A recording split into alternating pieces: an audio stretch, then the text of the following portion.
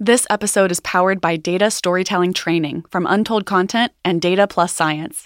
Transform your data into powerful visual stories by learning best practices in data visualization and technical storytelling. Whether you're a Power BI or a Tableau person, or you just want to better communicate your insights, this workshop will inspire you to see the stories that lie within your data.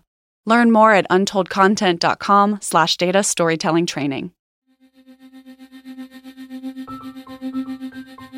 Welcome to Untold Stories of Innovation, where we amplify untold stories of insight, impact, and innovation. Powered by Untold Content, I'm your host, Katie Trouth-Taylor. Our guest today is Laura Marino. She is Senior Vice President of Product at Lever and a board member of Leading Women in Technology. Laura, I'm so grateful to have this conversation with you today, and thank you for being here. It's a pleasure to be here. Thank you for inviting me. So tell us about your personal story of innovation and how you got started. I have been leading product teams in large and small software companies in Silicon Valley for many years, but my personal story began a while ago when I was a young woman in Colombia, and I decided to study civil engineering. Civil engineering is a pretty technical, very male-dominated career, and I was one out of only 4 women in my class. But I am the 5th child in a family of 7 children with only 1 boy and 6 girls. And my parents always raised us with the expectation that we would all be professionals. I had sisters, one is a doctor, 2 architects, engineers. So for me, going into civil engineering seemed very natural. So after I graduated from civil engineering in Colombia, I came to the US to get a master's degree at Stanford University. And I then went on to work for 9 years in civil engineering, but developing software models for reservoir operations. And then I realized that really the software industry is where the exciting innovation was happening.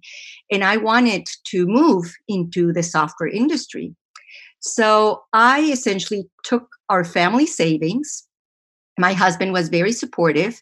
I pretty much left him being a single parent of our 5-year-old son and our 3-year-old daughter.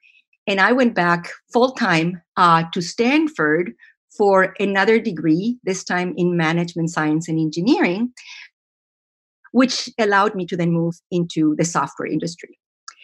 And I started working in different companies, and I have experience in broad range of technologies, from speech recognition to customer relationship management to HR technology. But as I moved along in my career, I really could see how underrepresented women and minorities were in technology.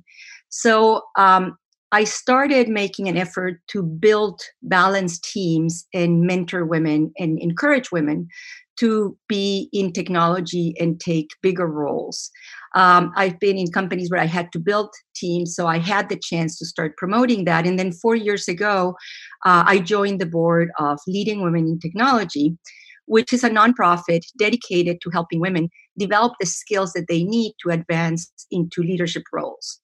And 2 years ago, I joined Lever. It's a company that is developing software to help organizations attract and recruit talent. But what's wonderful about Lever is that it's a very diverse company. Our CEO is a woman. We have about 50% of managers are women, 40% of engineers are women.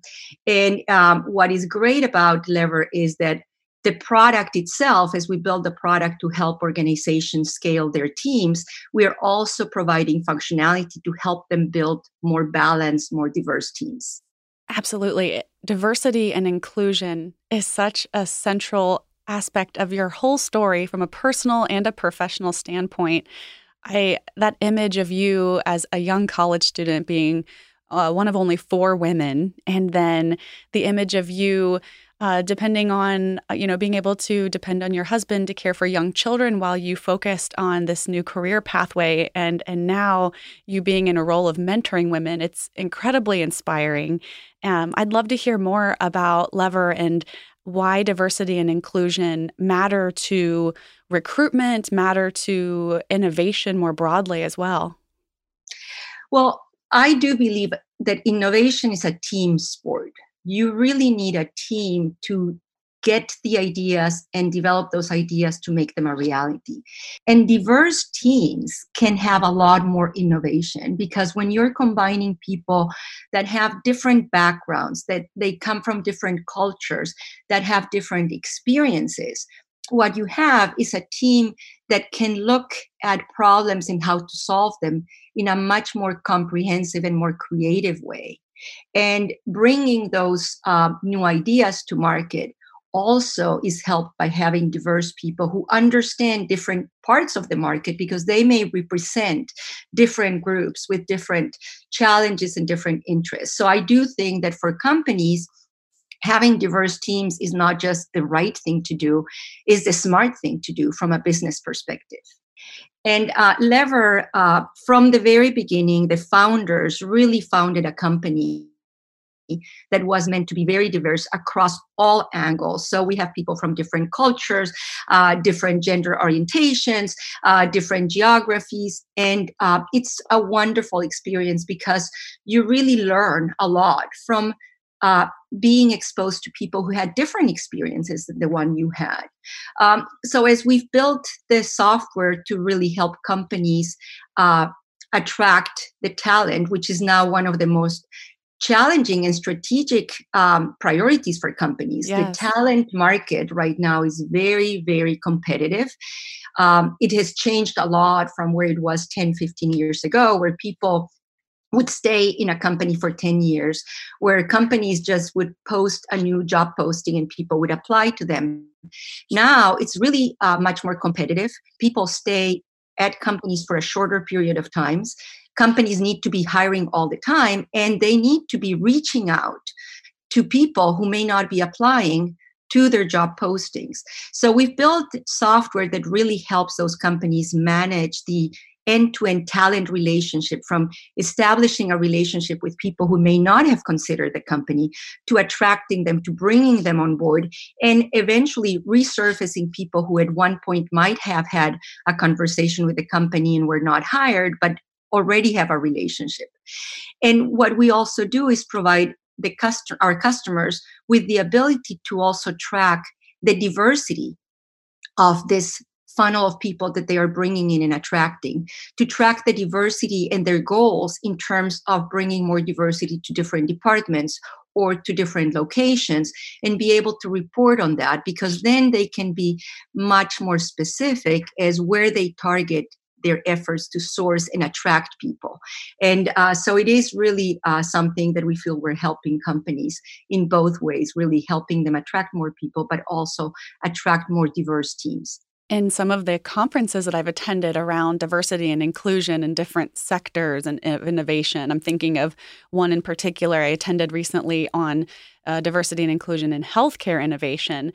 There was a lot of conversation around accountability and why it's so challenging for organizations to really walk the walk and not just talk the talk around metrics, and really putting goals in place and then holding themselves accountable to those goals to create more diverse teams and to have more diverse individuals rise into leadership positions. And so what I love about the innovation work that you're doing is you're sort of inserting that accountability lever, if you will. Forgive the bad pun. But you're inserting that into a software solution that is already so needed when it comes to recruitment and retention of talent. But you're also using that power for a specific purpose, and then giving organizations an opportunity to have visibility around those goals. It's so incredibly important. Absolutely. We also try to be very much a thought leader in this space because, as I said, Lever itself is a fabulous example of what a diverse company looks like. So we do have a lot of kind of thought leadership that we try to share with our customers and with the industry in general. About how to go about it. Yes. And really, again, walking the walk, being able to say, we've implemented this ourselves and here's how we've done so. In a cross-cultural team, in a highly diverse team with people of different nationalities and cultural backgrounds, How does storytelling and story sharing work? Do you think it's more important or less important in an organization that is diverse? I think that storytelling is important in every organization. I don't think that there is too much of a difference. I think, though, that your ability to tell a compelling story is going to be increased by having a diverse team, because that team will be able to help tell a more complete story. So, the way I think of innovation is essentially bringing a new idea to reality that's going to improve something. Innovation can be in new products, but it also can be in processes. But what is critical is not just to have an idea, is to have an idea that actually becomes a reality. And that requires buy-in. And that's where storytelling becomes so incredibly powerful, because storytelling not only allows people to communicate the idea in a way that is compelling, but it also allows people to get the buy in from the team that needs to help make that idea a reality. If they can see what the benefit of bringing that idea to reality is, if they can empathize and relate to the benefits that this idea is going to bring, they will be more willing to be part of making it a reality. And I think that that's where storytelling has a huge opportunity. And of course, if you have a diverse team, your ability to tell the story in a way that's compelling to a broader set of people is going to be stronger. Absolutely. One of the topics that we cover in our innovation storytelling workshops is empathy. And we've analyzed thousands of different innovation stories and saw empathy as a key driver. If your innovation story doesn't elicit or utilize empathy, then it's going to miss the mark. And one of the functional ways that we bring empathy into our innovation stories is to really use it to check our assumptions. And I think that's where getting multiple voices and multiple perspectives at the table when you're trying to figure out which way to speak to the impact or the evidence that your solution matters or that your interesting concept or new product matters is to pull in different voices, empathize with them, and show that diversity as a way of checking some of the assumptions that we first have when we try to craft our innovation story. Absolutely. And the reality is that the market now is very global. Even here in the US, you have such range of people and cultures that you really need to be building a story that's compelling to the entire market, not just to the people who think like you and look like you. And that's where kind of having a diverse team helps from the very beginning. Internally, tell me more about your process of getting buy-in and what that looks like when there are many different perspectives, and everyone's trying to sort of make sure they're speaking the same language, as it were, with the other people inside of your startup. Well, one of the things that we find very powerful is telling the story also from the perspective of our customers. What we're trying to do is build software, build tools that are going to help our customers. So it's very important to get the whole team a little bit in the shoes of our customers.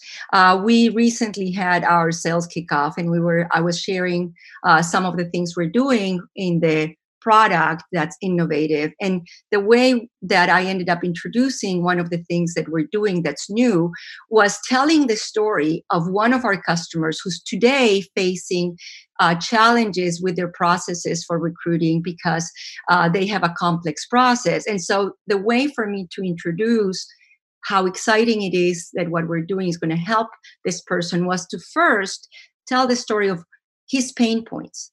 What is it that he's struggling with? Why is it that for him and for his team, the current situation is not great?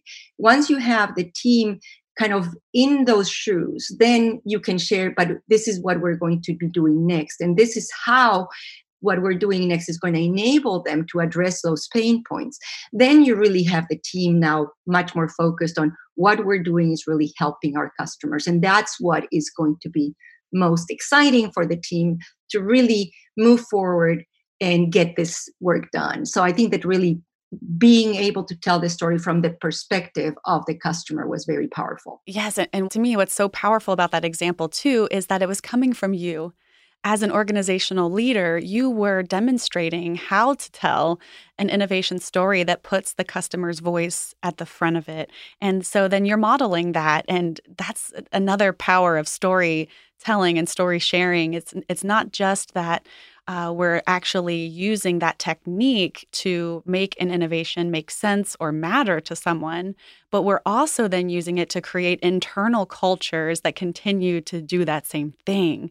So hearing you as an innovation leader speak to your product development teams and to other people inside the organization by using that strategy, now they are empowered to think in those same ways and incorporate the voice of the consumer and customer into all of their narratives. And I think that's such an important strategy. I'm so glad you brought that up for increasing buy-in and helping people remember the mission and align their individual efforts with the organization's larger vision and goals. Right. The other strategy that works is to make sure, and depending on kind of what you're trying to present, what you're trying to get the audience to relate to. But I have quite a bit of experience scaling startups and startups that are transitioning from what I call the early stage and are starting to see fast growth. They really need to go through a lot of changes, and those changes are difficult. And I have been invited to give some presentations. I was in the Women in Product conference talking to a group of women product leaders, telling them a little bit about what to expect, what those changes are. And what I could see resonating was I was describing, based on my experience and based on experience from other companies, very much what they were facing. And then I was trying to explain to them what type of changes they needed to be prepared for as they get their organization and the company ready for scaling. And what was very rewarding for me was at the end of the presentation, I had several people come to me saying, "Oh my God, you were describing my world. You were describing my day-to-day life right now Yes. in my company that is starting to go through that." So being able to tell the story in a way that people can relate to, that they can understand, that they can see themselves in that situation, then you can bring them along more easily into it. So now be prepared. These are the things that you're going to need to start doing now so that you're ready for the stage that your company is entering. But if you don't get them kind of to relate at the beginning of where they are, you may not be able to bring them on that journey. Could you bring an example or two to life from that presentation? Oh, sure. So when you think of startups, and if you're in Silicon Valley, everybody talks about moving fast, iterating, testing. Well, that works fine when you're a very early startup. You have a small group of people, they talk to each other all the time. The engineering team is just focused on getting new things out. You have a couple of early customers who are willing to try things, and that allows you to move very quickly. That's part of the strategy that companies have in that early stage to get to what we call product market fit. But once the company has secured initial success, now you have a product that has resonated in the market, and all of a sudden you're getting a lot more customers. You have a lot more people. Your company is growing. Now you're not 20 people or 50 people. Now you're 100 or 150. That kind of informal way of doing things doesn't work anymore.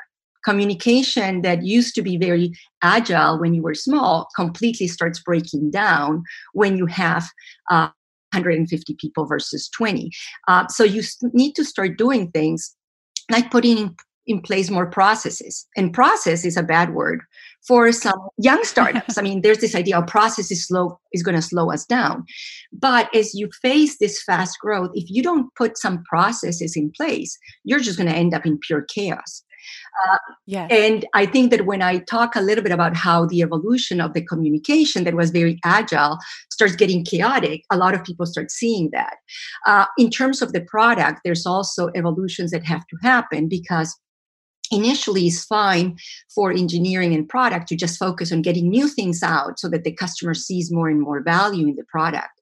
But once you start getting larger customers and big customers, and especially if you're serving businesses, you need to start paying attention to things like scalability, like performance, like making sure that there are tools for the customers to configure the product. It's not just the end features. And that needs a change in approach to how the team is developing and how they are prioritizing. And it has to be done in a way that's kind of planned. Otherwise, you may end up with a product that has a lot of features and starts breaking because it wasn't designed to be scalable enough to take on so many new customers. So there's changes pretty much in every area of the company that need to start happening.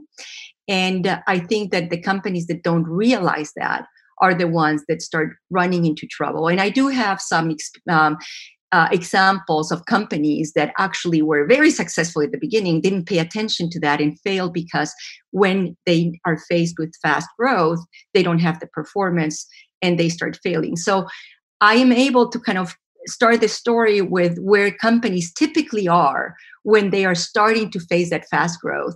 And it is very typical. So many of the people in the audience kind of say, yes, that's us. That's exactly what's happening.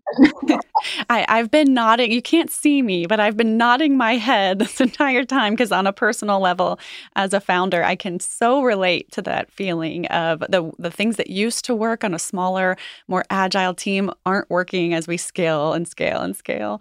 So I feel you. And but yes, it's so powerful to hear that personal connection from the start. I noticed too, you're using second person point of view to say, you might experience this, you might be feeling this, you might be along this trajectory. And I've seen so many others like you experience these same shifts.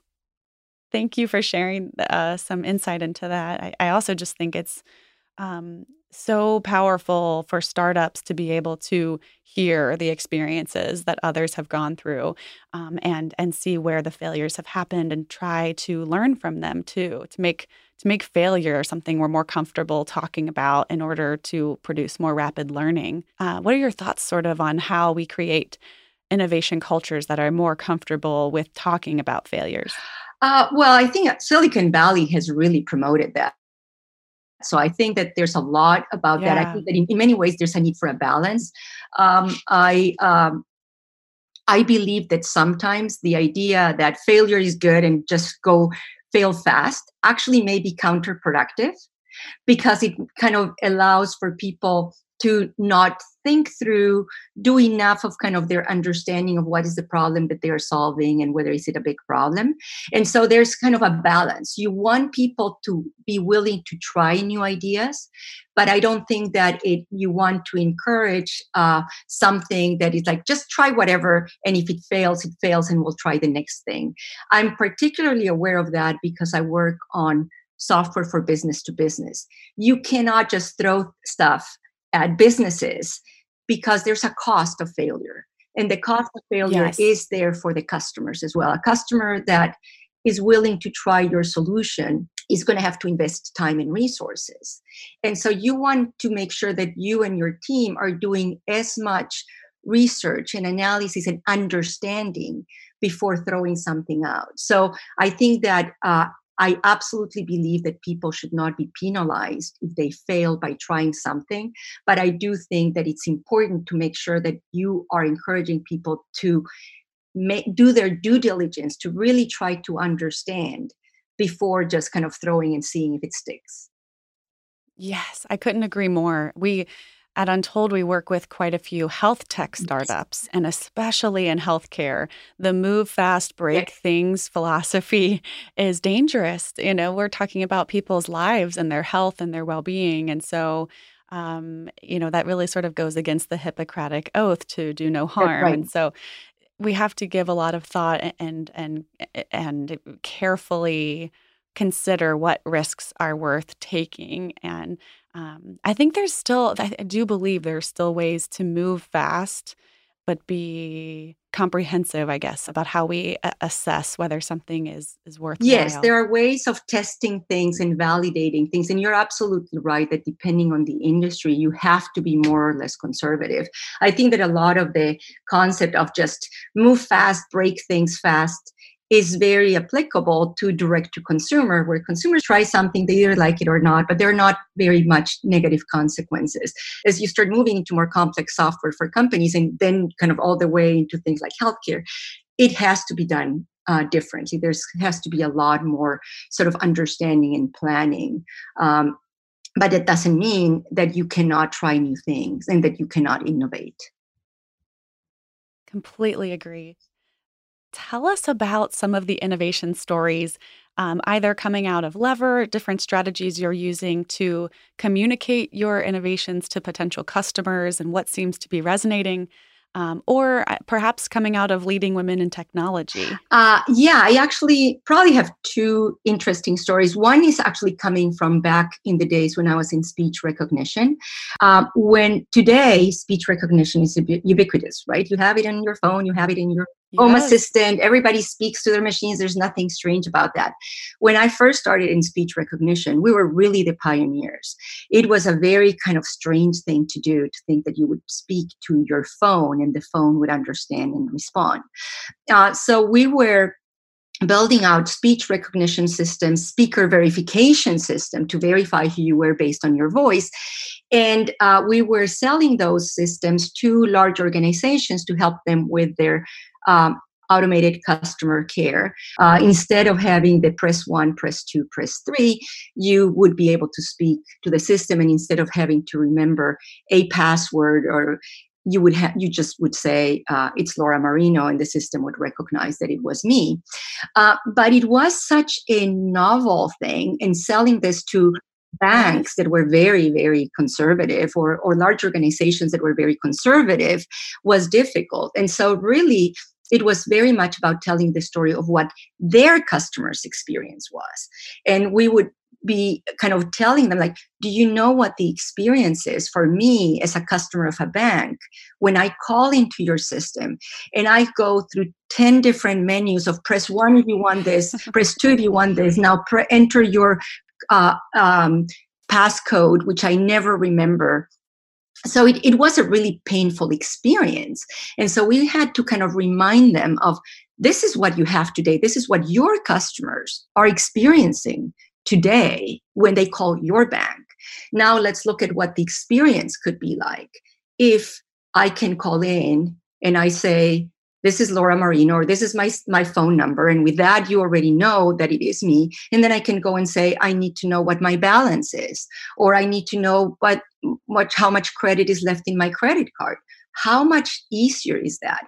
And so that's what started being compelling. And again, we were really pioneering something that people didn't believe. But being able to tell the story from the perspective of how painful it was what they had encouraged them to say, yes, let's try this. We need to see if we can improve the life of our end customers. Yes. So always keeping your Yes. customer in mind, right? Because if that's not their priority, then they're probably missing Right. something, and it always should be their priority. So making their hero yours, and being able to extrapolate the value, and at the same time show value to them directly as well. So you're kind of, especially in B2B, there's always that additional layer of communication you have to be thinking about. That's right. The other piece, and you were asking about Leading Women in Technology, and Leading Women in Technology offers a year-long program that women go through, and we bring expert speakers who help women with a bunch of different things, like how to project credibility, how to be better at change management, how to increase confidence so that you can step up to do more. But one of the things that to me is very interesting is one of our best speakers, Carol Isozaki, she talks about how women can step up and really feel confident that they can speak up and have a bigger role. And I think that what makes her session so powerful is that she tells her own story. And you look at her and she's this amazing, charismatic woman, but she tells this story of her being a really, really shy young woman who would not even lift up her face to say hi to people because she was so shy.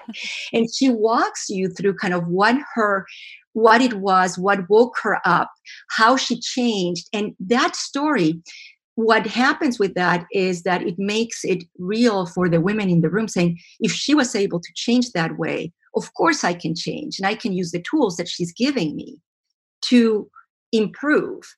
But I think that if she just gave the tools without telling her story, the women in the room would not necessarily feel that, oh, I can do it too. I can go and Yes. change. And I think that that's where I see kind of in my mind an example of a really powerful story, because it really encourages people to action. It's not just like, oh yeah, I got this great list of tools of things that I should do, and I probably should try them. They walk away saying, hey, this does make a huge difference. It takes so much vulnerability to admit to the things that we're afraid of in front of other people. But I think that's also where we generate the best kinds of mentorships and relationships is when we're there for one another and we feel as though we can be candid about the things that we've struggled with or the times where we felt like an outsider. I love the mission of leading women in technology because it seems like you're tackling some of those challenges head on. Right. And it's been a great program. Again, it's not just targeted for women who are in technology. That's kind of a bit of the legacy. But we have women who are lawyers, women who are accountants, but they all are dealing with the reality that they may be working in organizations where women don't have enough of a say, that women are not in leadership. And partly it's because they don't know how to actually go and ask for that, how to present themselves as being the logical choice for the next opportunity in leadership. I see. And so it's really quite a bit of practical advice about breaking down some of the systematic oppressions, honestly, that have been in place for so long, that have sort of made it more challenging for women to rise into leadership positions, not only, but especially in STEM and Yes. technology fields. Yes, because there's a minority of women. And some of the limitations, I would say, are self imposed by women because of our culture, our tradition, and so on. So I think that it is important to, first of all, realize what are the things that sometimes hold us back. And it's not necessarily that you have a male coworker who's more aggressive, it's just that his attitude towards things is different than yours, having been raised as a woman. And if you start realizing a little bit those differences, you can start addressing that. You'll probably appreciate this, but at Untold, we recently collaborated with one of our clients, Crossover Health in Silicon Valley, and we conducted the first meta-analysis on imposter syndrome, or what the medical literature calls imposter phenomenon, and found that it equally impacts men and women, and that it even more so impacts minorities, Right. that to feel like an imposter in your professional life. And the other interesting finding was that it's age independent. So it doesn't matter if you're a young professional or if you're at the end of your career, you still have a proclivity to be, having feelings of being an imposter. Absolutely. I think that that is true. And I do believe that that's true for male and female as well. I think that in my career, what I have learned is that it's very, very powerful to have uh, male allies. I was very fortunate in my career that I not only had, of course, the support of my parents, and then my husband was incredibly supportive, but in a lot of kind of my early stage of the career, I worked with VPs of engineering and research who were just so kind of supportive of me. And I look back and I think that that's one of the things that gave me the confidence to really kind of continue moving forward in my career. And so I think that there's a whole to be said about women also figuring out how to find and create those male allies who will be supportive and helpful, and who themselves may be struggling with some of those same kind of imposter syndrome challenges. Yes, yes. And I think there's so much responsibility too, as we grow into successful professionals and have more responsibilities, or perhaps are managing or leading others, to continue to make it part of our mission to encourage them and to trust their judgments, and to mentor without Right. micromanaging. Because I think we all, those of us who care so much about the work that we do, we're going to have the proclivity toward feeling, self-judgment and criticizing and sort of worrying about whether we are meant to be where we are. And if that is also coming from our mentors or our leaders or our managers, then it just sort of quadruples the effect of our self-doubt, and really trying to find those mentors and managers and leaders and essentially prioritizing that as an area where leaders can continue to grow and help make imposter syndrome a little more understood and not ignore the way that it has such a strong impact on our productivity. And I think that there is a lot to be said about a type of management that's supportive, but it's also that tends to challenge people to do more. Because if as a manager, you're supportive of the person, convince them like, you're here because we thought you were good enough to be here, but now I believe that you can do even more. That's a way to challenge them to try more, but knowing that they have support. And I think that that's where you really can stretch people and get them to become more confident. If they are successful in doing something that was bigger than they initially thought, but they are not terrified of, if I fail, I'm going to get fired. That's where people start feeling comfortable saying, oh, I can do it. I'll try. I think I can do it. And there's a lot on the management to really encourage that type of attitude. I love that. Do you have any other advice that you would give to innovators as they prepare to share their great ideas? I think you mentioned something about being vulnerable. I think that there's a balance between, as a leader, you want to come through as confident. You need to come through as passionate. If you don't show the passion for what you're doing, it's going to be very hard for a team to want to follow you. But at the same time, they need to know that you are approachable and that you're vulnerable, that you are not kind of the one who knows everything, but that instead, as a team, the team is going to be able to succeed. And as a leader, the leader is there to guide, to be the sounding board, to provide direction, but is not the person who's going to be just telling them exactly what to do and judging them if they are not doing it in the right way. So I would say that kind of for the leaders that are trying to promote innovation, to encourage a team to do something that may be difficult and new and hard, I think you need to show the passion, you need to show the empathy, you need to tell the story of why this is important, why there's going to be impact. And then you need to make the team feel that they are empowered but supported. Absolutely. That is so powerful.